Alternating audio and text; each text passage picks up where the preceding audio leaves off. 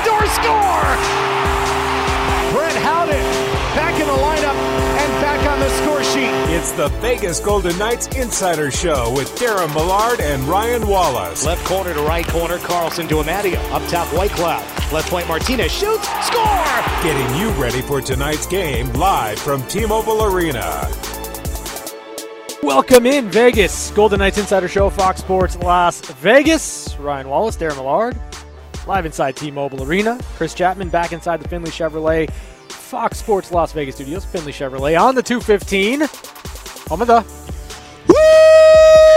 Woo! We got a third straight game against an original six team. And as I say that, the smoke machine goes off inside T-Mobile Arena. We're all ready. Everybody's fired up for this one. The fireworks are going off behind the castle as the New York Rangers arrive in town.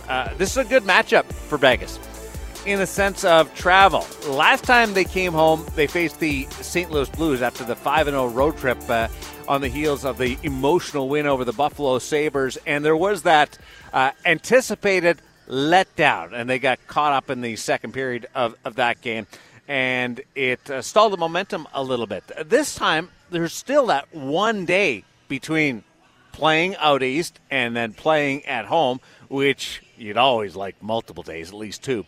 But this is the New York Rangers' first game on their road trip, so you got two teams who last played out east and are going to have to adapt to it.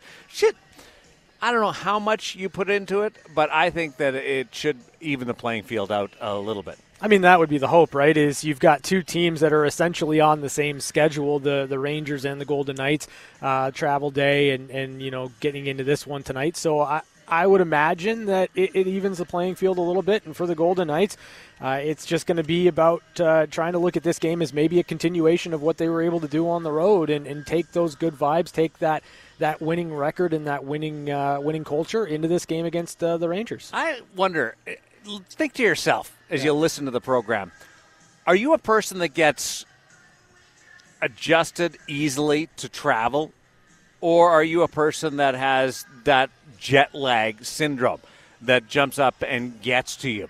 3 hours isn't like going to Europe. 3 hours isn't like going to Hawaii. But when you're in such a structured environment like a hockey player is, and you're used to that practice being at 10:30 and that nap being at 1:30, and you're at the rink at 4:30 and you're playing at 7, and then all of a sudden it's 3 hours one way or the other, it can get impactful because of when you're waking up. Mm-hmm. And it's really dragging on you. And that's one thing that when you talk about players coming this side, coming this way, you really got to manage that sleep pattern and not get up too early. And then you got family and you got things going on when you come home. But that's the part that you really have to manage is just the rest that goes into your recovery. Yeah, I mean, as someone that has a hard enough time adjusting when I've got late games versus early games, like it's a prime example when I have to adjust to going to bed at 12:30, 1 o'clock. That's a big thing. It's tough. Yeah. It's difficult. And, you know, I kind of put myself in the shoes of the hockey players of the team, and it's not an easy adjustment to make. But fortunately, both Vegas and New York are going to be going through it tonight together. New York will get into their roster and their performance in just a little bit, but they're a club that hasn't been able to find that groove yet this season. Vegas has. Mm-hmm. And it's come on the road. Tonight, there's some extra emphasis. How do you avoid the drop-off in play that they produced during the most recent 4-game road trip? Try to avoid what happened to them coming back from the sweep of the 5-game road trip. It sounded like Bruce Cassidy today was playing around with a couple of little things, having been through it once and been through it once recently, how to approach this. They also will be missing a couple of key players for the second straight game. No Jack Eichel, and the Golden Knights tweeting out today that Alex Pietrangelo will not be with the team tonight as he is dealing with a personal matter, an illness in the family. So he is not going to be available, and they're giving him all the time and the space to make sure that he's looking after what's most important in your life. So from the hockey aspect, this will be a little bit more of that challenging situation. Jonas Romberger has been called up. We saw a change in the power play formation this morning with Paul Cotter on the first unit. So there's a couple of different things that I think, well, they're challenging from a big picture standpoint. Eichel, Pietrangelo out. The absence of those two players also makes everybody else dial it in a little bit more. Yeah, I mean, you don't really have a choice in the matter, right? Like, you've got to kind of hammer in on your details. You've got to play a certain way because you can't really rely on, a phenomenal performance from Jack Eichel or one of those plays where we've seen Jack just kind of put the team on his shoulders. The same thing with Alex Pietrangelo. You're going to need all 18 skaters. You're going to need all 18 players on this team to really push in the right direction and pull in the right direction for the Golden Knights. And, it's not going to be easy, but it is something that should demand the attention to detail that Bruce Cassidy is going to want from his team. But how about the evolution of Paul Cotter or the season of Paul Cotter? It was a big moment in training camp when he walked into the auxiliary dressing room at City National Arena and his equipment wasn't there because he had a stall in the main room. That gave him just a slight indication that he was thought of in a different fashion than previous seasons. And that, he admitted, offered some confidence. Now, he went out and he made sure that he was on the radar in front of the coaches and was able to make the team out of training camp, and he capitalized on that path, which was awesome. Good start, bit of a lull.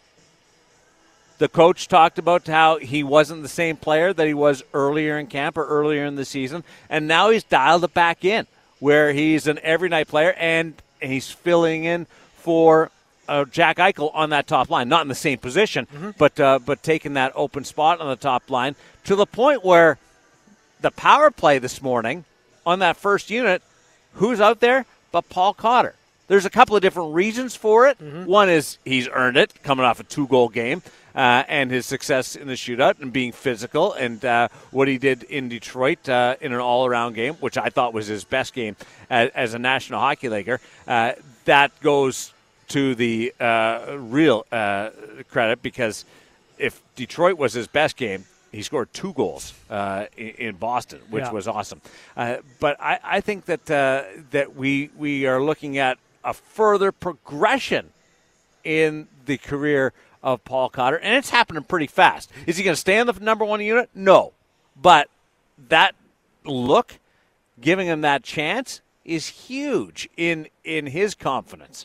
I think there's also something to be said for the ability to play with and being able to play with Chandler Stevenson and Mark Stone. You're talking about really, really good hockey players, elite hockey players, and Paul Cotter is stride for stride with them. He's added and enhanced that line right now over the course of one game against the Boston Bruins. The question is going to become, can he replicate the performance? Not necessarily the goals, but can he continue to be a piece of that line that allows them to operate at a high level and thus doesn't pull anything else from the rest of the lineup? I say yes, and I think that there's going to be a lot of confidence gained by Paul Cotter playing with those players, so that when Jack is reinserted into the lineup, you've got a more confident Paul Cotter kind of putting his stamp on the third line. Consistency is going to be his biggest challenge this year. Yeah. He's got skill. He's got enthusiasm. He's got young gumption. But consistency, how much of a drop-off game to game or week to week, high to low, low to high, is there going to be, to the point where, then this is really important for coaches in the NHL, as important as anything, is what am I getting from you tonight? And can I count on that range between high and low to be as small as possible? 10% either way from your baseline. That's what I want to see. I don't want to see 15 points up above what I think you can do, and then 30 points below, and then up. I want to be able to count on you every night. That's what he needs to really get established for Bruce Cassidy. Now, Bruce is going to take the two-goal game. Mm-hmm. He's going to take the wall-to-wall 200-foot game that we saw in Detroit. He loves that stuff. He loves the progression. But now dial it in to where you're 10 points up or 10 points below, that Bruce knows night to night what you're going to give. But you mentioned playing with Stone and Stevenson. Mm-hmm. He's got speed. He's got some ability to work the boards, work the wall, be engaged physically, be able to get pucks back. I think there's another level to go and that part of it, and puck recovery. Yep. But be able to get pucks back, but he can keep up, and he's got some real high-end skill that he can think the game like a Stone and Stevenson. And that's another reason why he's on that number one unit with those two. Mm-hmm. Not necessarily slides into the second unit, but it's real easy. And the coach talked about it, referred to it this morning in his availability, is you roll out those three guys as a unit, and then you've got a defenseman and Marchessault. It's much easier to adapt, and we'll see whether that is able to be capitalized on. I've always been surprised why more teams don't do that, to be quite honest. Yeah. Not that this is groundbreaking in any ways, but it does make more sense, and they're following that path today with at least the morning skate, what they worked on today with Cotter out there, with Stevenson, Stone, Marchessault. Yeah, I think it's a really good spot for Paul Cotter, and I think that you're right. When you're looking at two key pieces of the first unit of your power play out of the lineup in Jack Eichel and Alex Pietrangelo, maybe the most familiarity that you can get in terms of that top unit is really the right decision. So I'm curious to see Paul Cotter's game unfold over the course of this 60 minutes, but also what a little bit of power play time might do to his confidence even more. Like, this is a player that really does thrive on feeling his game and being confident. You're able to make a couple of plays on the power play or help this team score a power play goal. It can go a long way. What I like about him is there's a bit of range there. Mm-hmm. Just like Stone, yeah. and not the same player, because Stone is more of a hands guy and be able to great vision and be able to control and anticipate games so much. But Cotter's got an ability to be a net front presence. In that bumper spot, he can move pucks. Mm-hmm. He can distribute pucks, or he's got a good enough shot on the outside, on the wall, if he gets put into that spot, depending on which way the puck goes, off a face-off or an entry. He's got some range to be able to handle all three of those positions. Inside the bumper, with his release, if he wants to take that puck, not just a distribution guy, but be able to take that shot, he can do it. And he did it the other night. Yeah. Like a shot from distance with that skill to be able to score on a National Hockey League goaltender is very unique.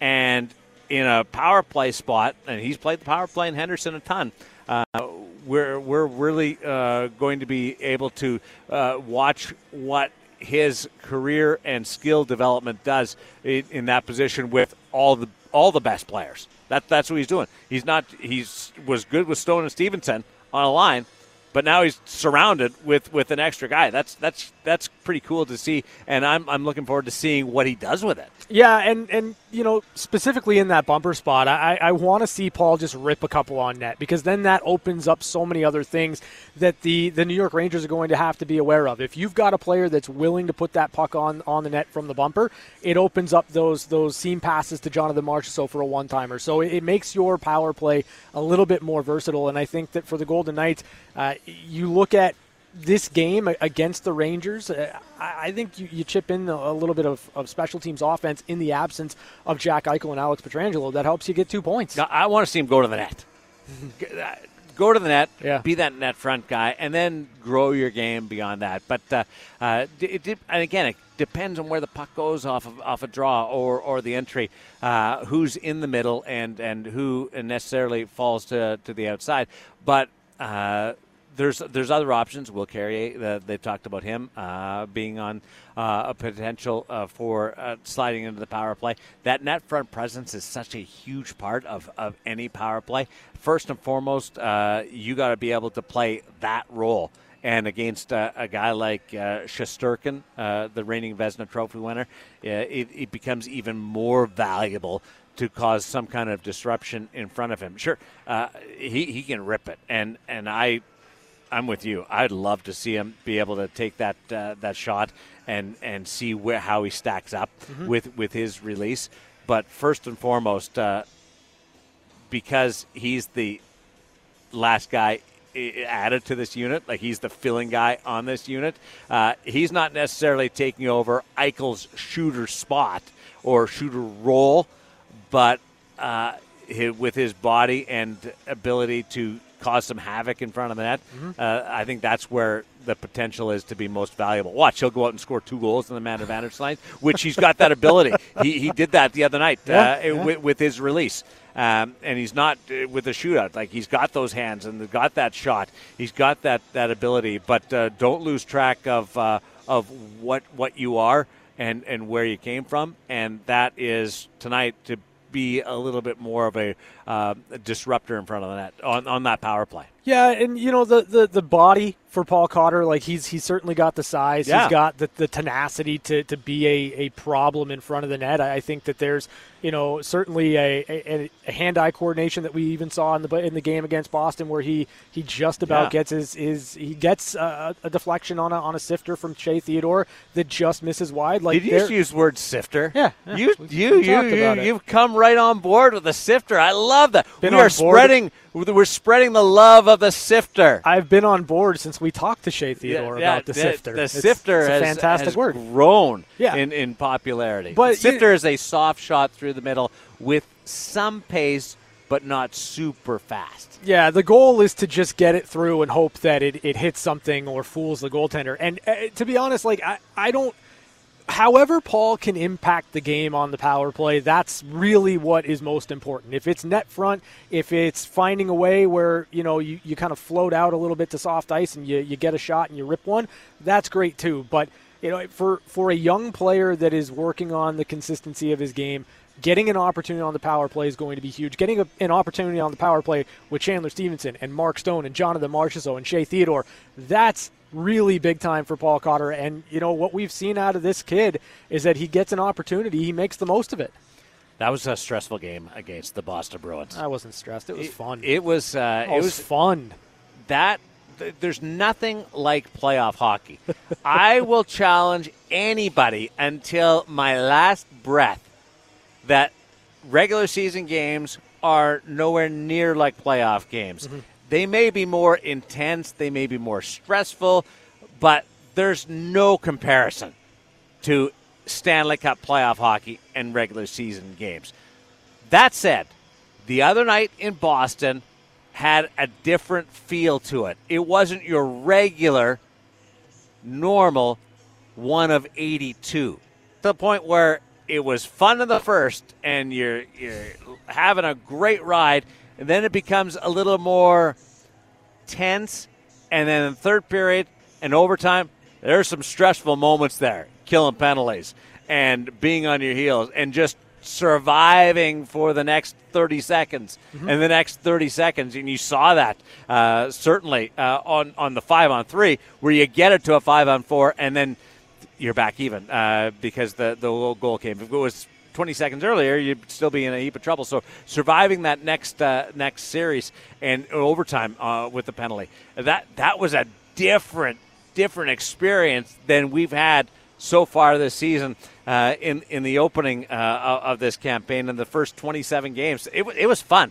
I really enjoyed that game. Yeah, it was the best regular season game we've seen so far this year. And like that's not any disrespect to any other opponents that the Golden Knights have played, but now, why did you feel? Why was it the Bruce Cassidy factor? Was it the Bruins streak weighing in on it? Was it the Bruins being first in the Eastern Conference? What made it different by way of those three options? They're just two really good teams, and the Boston Bruins took the Golden Knights' best punch through the first 21, 22 minutes of the game, and then the Bruins pushed back. And for the Golden Knights, it was, not ideal. So you're not putting any emphasis on the Cassidy? No. All that stuff factors into it. But at the end of the day, why I felt that game was so important, why it was so exciting, is that you had two really, really good hockey teams playing a solid game. I love the fact that the Boston Bruins pushed back. I love the fact that the Golden Knights were able to dig deep and start to win some shifts in the offensive zone in the third period, largely because the Misfits were so good. I love that Logan Thompson came through with save after save after save in overtime and then the shootout. You had two good teams slugging it out, and it was awesome. Yeah, two good teams, absolutely.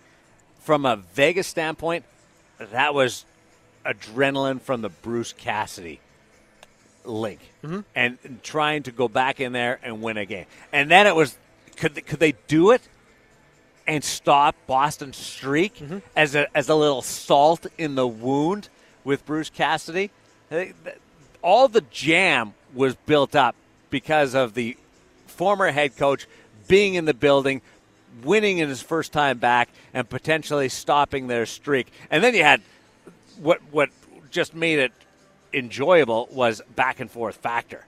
That was cool. That the game lived up to the ancillary parts of it, but the outside noise was deafening inside that building last night from the Cassidy point of view, and then being pushed at the end. It was sensational theater right down to the shootout.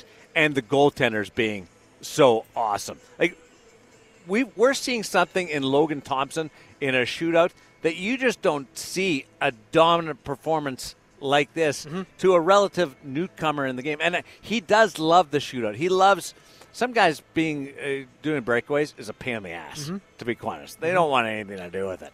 And it's become a little more mainstream, but there's still a large part of the goaltending fraternity that believe that. He, I feel, enjoys it nearly as much as Paul Cotter does in practice. Yeah, I would say Nobody's ever going to compare on an even scale to Paul Cotter. But Logan Thompson, what he did the other night, like there's one where he didn't even move.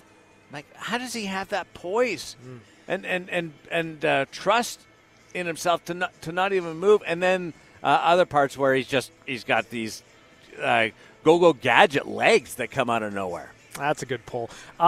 Listen, I'm with you on Logan Thompson. I think that game against the Boston Bruins really did push Logan Thompson, in my opinion, or it should anyway, to the top of the Calder Trophy rankings. He has been so good. He's continued to get better and better and better. And more than anything, when you are relishing those moments when the game is on the line, when you are going into that one-on-one situation and you are loving every minute of it because it's on you to perform and produce for your team, he's so clutch in those moments. It boggles my mind still to this day that he's only 2-3 in the shootout. Well, because they didn't score. I'm aware of that. I know why it happened, but it still blows my mind that he did everything just as well last year. It just wasn't going to be in the cards for him to win those shootouts, but he's so phenomenal. He stopped 25 of 29 shootout attempts for his career. It's pretty darn good. Not bad. And he went into extra time in the last two shootouts, allowed one goal in the last 12 shots in the two shootouts between Columbus and the Boston Bruins. It's really that game the other night, though. Let's call it like that's a Logan Thompson type game, where it's a fourth game of a road trip. You're going home right after. Everybody's tired. You're missing your best defenseman, arguably. You're missing your best forward, and your coach is going back to that building for the first time. There's a lot of stuff going on around the game, and some dominoes tilted against you. You saw it last year. Those situations are when Logan Thompson's at his best. I would take Logan Thompson in that situation way more than Logan in a game against the worst team in the league off 3 days rest, where there's not enough juice flowing. You know, like he's a juice guy that just loves when things are pumping and going. And it was a drawback in the Pittsburgh game because he got a little too hot in the Jake Gensel. But I love him being able to raise the level of his performance. He absolutely embraces that. Last year, this year, the other night in Boston, gamer. He's a true 100% gamer. Yeah, I don't disagree with anything you just said. I think that the bigger the stakes in the game, the better Logan Thompson is.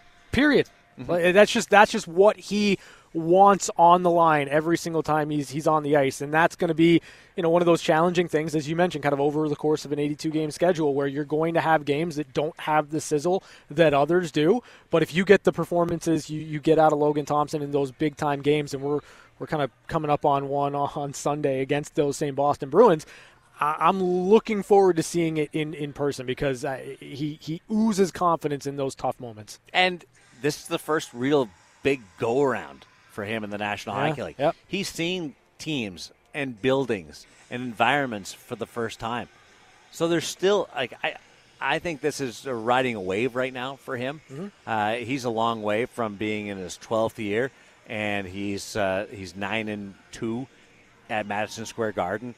He's like that kind of thing where you've been through it. So this is another occurrence tonight. New York Rangers. This is a dream for a lot of people to go out and skate against the New York Rangers, or last game the Boston Bruins. The game before that, these original 16. It's a little easier to get up for these the games. Now, a Monday in San Jose, that's where you got to find your own pump up. Yeah, sure. And he's pretty good at that too. But I have no issues coming back for him tonight against the New York Rangers. It's gonna be a fun game to watch. The Rangers are not on form as of yet. The Golden Knights are looking for their 20th win of the season and controlling the Pacific Division. This is a good opportunity for Vegas, but there's challenges on both sides.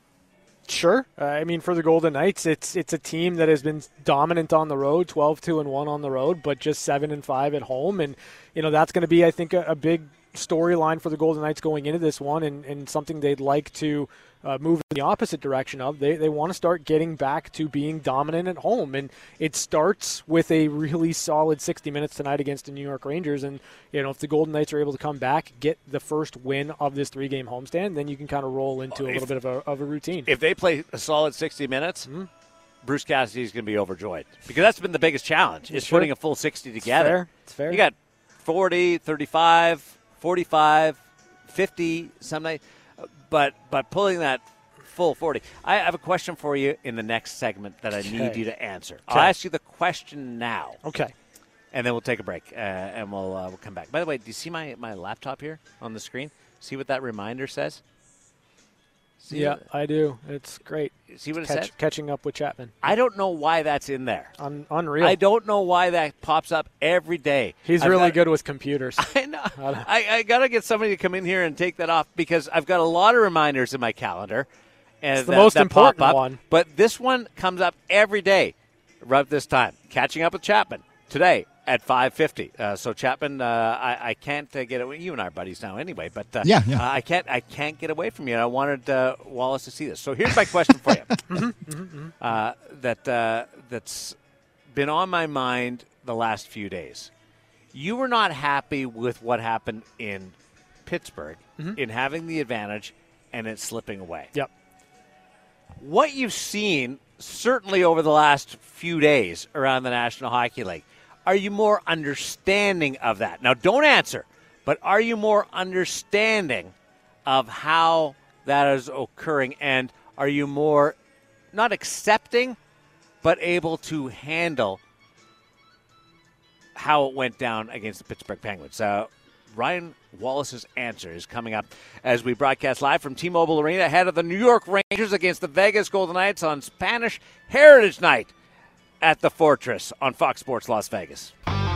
We're back to the Vegas Golden Knights Insider Show on Fox Sports Las Vegas, 98.9 FM and 1340 AM.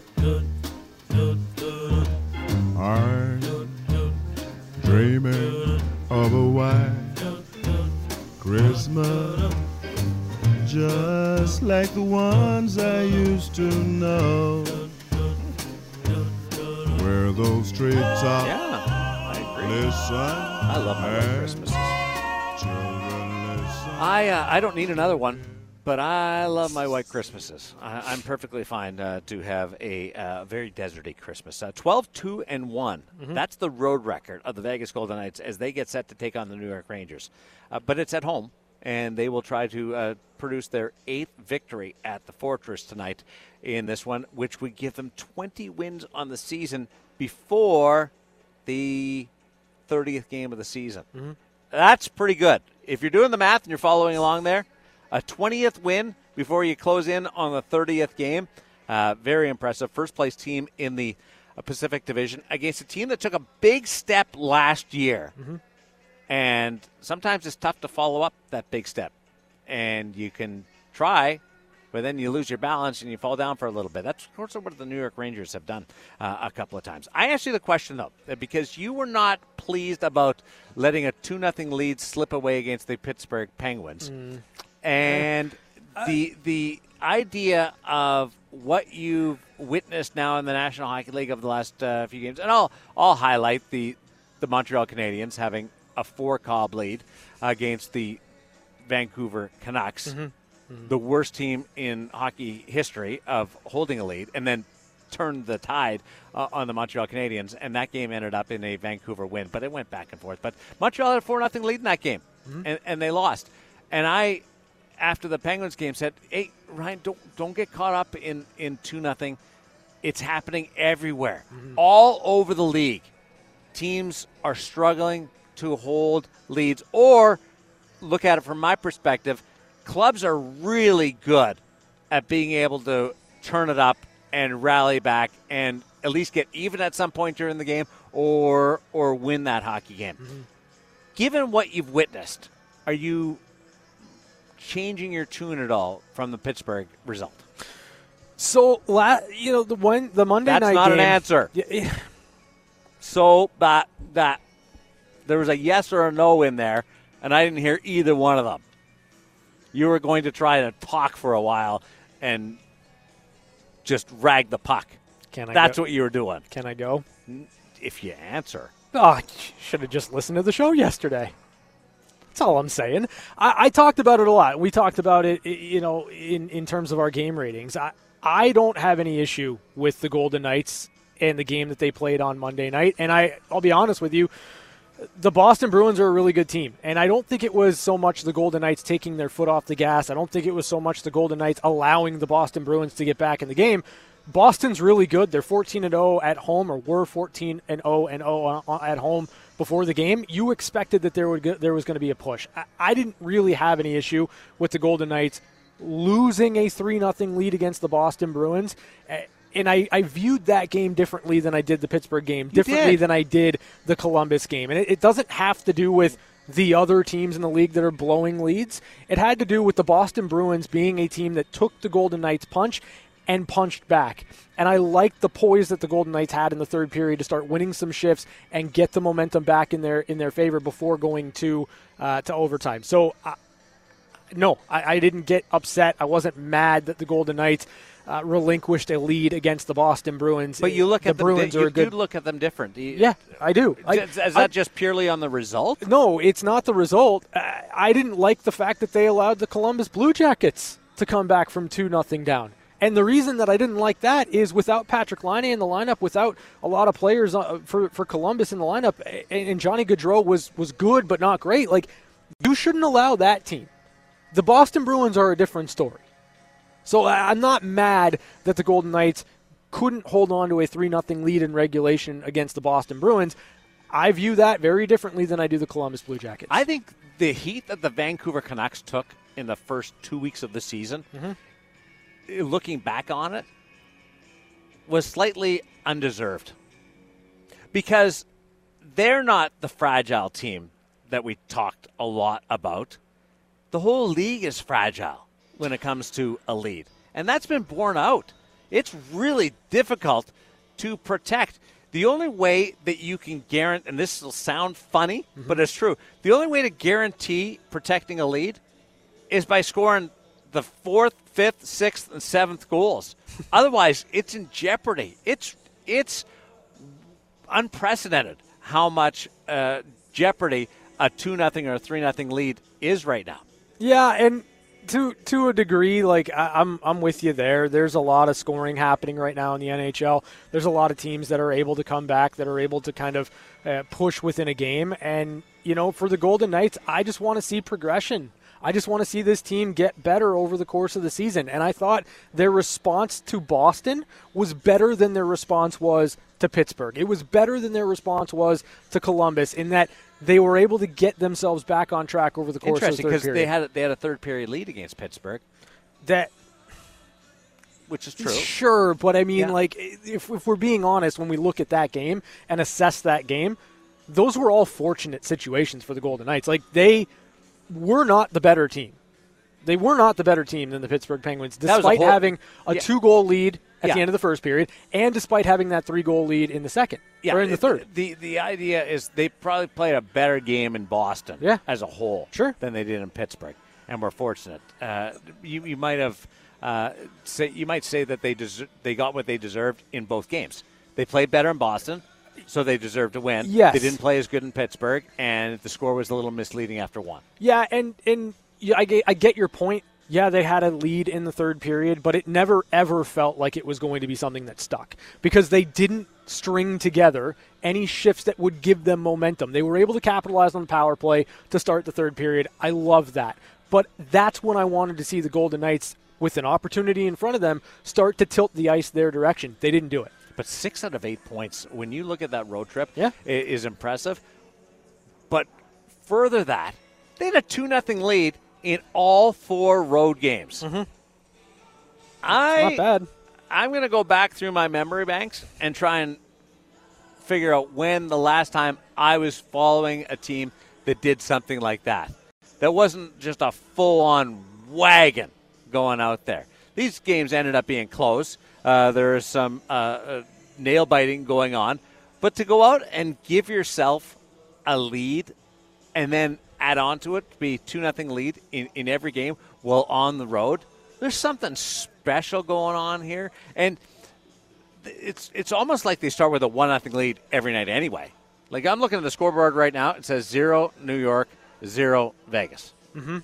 Really, that scoreboard, based on the stats this year and scoring the first goal, should say 1 Vegas, 0 the New York Rangers. It's been that pronounced. Scoring first, the Vegas Golden Knights are 15-3. Mm-hmm. 15-3. It's not bad. 16 games worth in 27 games. That's a pretty good advantage, and the record bears that out, right? Yeah, absolutely. There is a scorekeeper there if you just want to let them know the scoreboard is wrong, that it should be 1-0 Vegas. I'm going to send a text right now. Yeah, do that. Bruce Cusick has a direct link down to them. So I'll send Bruce a note because Bruce sits up, and then Bruce will be able to let them know because they should come out and have a 1-0 lead, home or away. Mm-hmm. It should say Vegas, and part tongue-in-cheek, but because they're doing it so early in games, in the first 5 minutes, what they were able to – half the periods on that road trip, they scored in the first 5 minutes of half those periods. That's wild in itself. So it's part tongue-in-cheek, but part they're starting the game with a lead. Who doesn't want to start a game with a lead? Well, I mean, the Golden Knights absolutely want to start a game with a lead. And, when you look at their numbers in the first period, it's been so consistently good for the Golden Knights. Starting on time is one of those things. It's a hockey cliche. We hear it all the time. But for the Golden Knights, through the first 27 games of the year, more often than not, they're starting on time. 33 first-period goals for the Vegas Golden Knights, holding their opponents to just 14 goals against. Like, that's huge when you factor in that when you can kind of control the game, when you have a lead, you have more control over the game. You have the opposition pressing a little bit more, and that should open up more chances for the Golden Knights. So I've liked their first periods. I'm not ever going to complain about a team that's been that good, that dominant in the first period. I do think, though, when you look at Vegas, second periods can be better. They've gotten better. They've improved. But I still think that there's another level that this team can get to. Here's one for you. Mm-hmm. They've been as good offensively in the third period as they have been in that glowing report that you just gave, which is super accurate, right, on the opening 20 minutes. Mm-hmm. Best in the league. They've been as good offensively in the third period. 33 goals in the first, you're 33 goals in the third. Yeah, and for the Golden Knights, you just have to level out that second period. Yeah. That's it. And again, you level out that second period. It's hard to level, though. Have you ever done that with sand? Like tried to build a base to put something on and to put build level a chicken coop. I've done it. Like it's hard to take your time. You grow into it. I don't like time. I don't like time. Chapman, could you level something out? No. Come on, buddy. It's hard to level things out. Oh, goodness Listen, gracious. I have a very difficult time hanging pictures in my house because I thought you were going to say hanging a shirt. Well, that too, but yeah, the pictures, because I'm like OCD, and they have to be the exact amount of space apart, and they have to be the exact same height. You know what the key is? Measure the nail. Don't measure the pictures. Measure the nail. Nail to nail, and then you'll have it. I do that, and I still can't get it straight. Then you'll have it nailed. Well, it'll be on the wall, but whether or not it's all level, unlikely. Oh, that was just so you. bad. Just you looking at it anyway. That was so bad. You're off the wall. That's no, that's bad. We're going to take a break. We'll set up hour number 2. Get into some Bruce Cassidy reaction and comments from this morning's media availability and one-timers, news notes from around the National Hockey League. Plenty of stuff to get to. I know you guys ran through a lot of it yesterday, but some new developments in the NHL. It's the VGK Insider Show live from T-Mobile Arena, where it says Vegas and the Rangers are 0-0, a couple hours from face-off, but it should say Vegas up 1-0. You're listening to Fox Sports Las Vegas. This is the VGK Insider Show on Fox Sports Las Vegas, 98.9 FM and 1340 AM. Now back to Darren Millard and Ryan Wallace. I sure do like those Christmas cookies, sugar. So do I. I sure do like those Christmas cookies, babe. The ones that look like Santa Claus. Oh, yeah. Christmas trees. Imagine writing that one. I could do it. That's a I love good one. cookies. I love cookies. I love Santa Claus. It's great. It's just full of goodwill. Writing, very. I love cookies and I love Santa Claus. Here's the thing, though. What a declaration there. But it's different because it's country music. That was a country music version of the song. Country music is not happy at all. So you've got opposites colliding. Come on. Truck broke down. Nope. What's funny is Girl left me. that is the only Hail in the field. George Strait song that I know. That's it. That's the only one I know. But that one that we just played? That's Yeah. not true. Yes, it is. That is the and I like it. I love it. It's one of my favorite Christmas songs. I love my But it's the only George Strait song I know. I love my George Strait. I'll give you a playlist for George Strait. That sounds we'll fair. Get on top of that. Hour number 2, I do. George Strait. I'm right there with you. Chapman doesn't know what he's talking about. He absolutely knows more. No, than I that. do not know any. No, you're like me when something comes on or my wife and I have a conversation. She's like, you know this. You just don't know you know it. Yeah. I'm like, okay. Hour number 2, we're going to get into some stuff happening with the Vancouver Canucks, division foe of the Vegas Golden Knights. How impressed are you two at Mitch Marner's streak? Question. Do you want me to answer right now? Yes. Are you fine? All right, Chapman. You impressed by Mitch Marner? Absolutely. All right. I'm gonna give you some information that may pour a little cold water on the longest point streak in the National Hockey League. That's such a Darren thing, too. This year. No, longest point streak this year. I'm with Darren here. But the longest point streak in Toronto Maple Leaf history. I'm just going to give you a reason. Now, he's got points in every game but 2 this year. It's phenomenal how good he's been. But I'll give you just a little bit of information on why we should just cool our jets on the whole point streak idea and how it could be underwhelming. That and Bruce Cassidy will join us via this morning's media availability to talk about the Golden Knights and their game against the New York Rangers. Hour number 2 is up next on Fox Sports Las Vegas.